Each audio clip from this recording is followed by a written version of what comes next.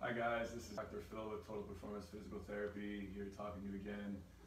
Today we're going to talk about piriformis syndrome. What is piriformis syndrome? It's that pain you get in your butt that sometimes gets misdiagnosed as low back pain, hip pain, sometimes sciatica.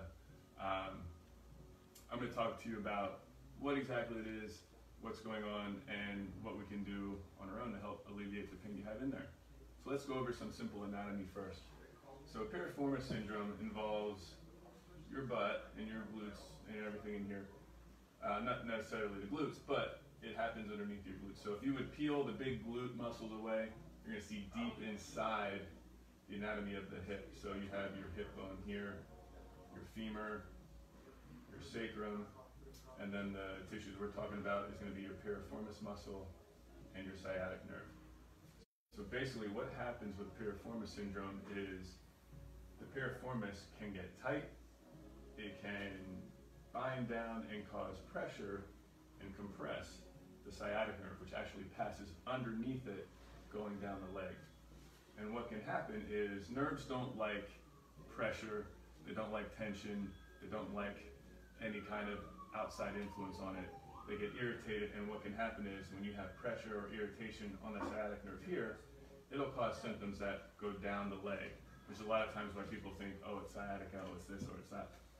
So what we want to do to help alleviate that pain that you're having in the butt is to alleviate the pressure on the nerve. So how do we do that? Well, there's a couple things we can do. First, we can get a foam roll. So the reason why we want a foam roll first is we want to get those soft tissue restrictions, those muscle knots, out of the muscle. So this works really well. And look at this thing. Look at how nasty this thing is. It has bumps in it. This is going to get nice and deep into that muscle tissue. So what you'll do is you'll place it on the ground. Let's say it's my right butt, and if you're looking at me, this is a vision. This picture here was a view from the back of your right hip. So you're going to put your right buttock right on top of that foam roll, and you're gonna go right to the spot. Oh, there it is. And you'll know it when you hit it, if you have piriformis syndrome. And you're just gonna roll back and forth, relieving that pressure, finding that spot, relieving the tension in that piriformis. Right in there for me. I don't have it, but I can feel where it would be hitting it. And I would recommend going back and forth 10 times, taking a break, and then coming back again and going another 10 times. If you've never foam rolled before, it can be pretty intense, especially with one like this. That's really, really digging in deep. You may want to start with a flat foam roll first, if that is too intense for you. So after foam rolling, the next thing we'll do is just a simple piriformis stretch. You'll be on your back, pulling your knee up.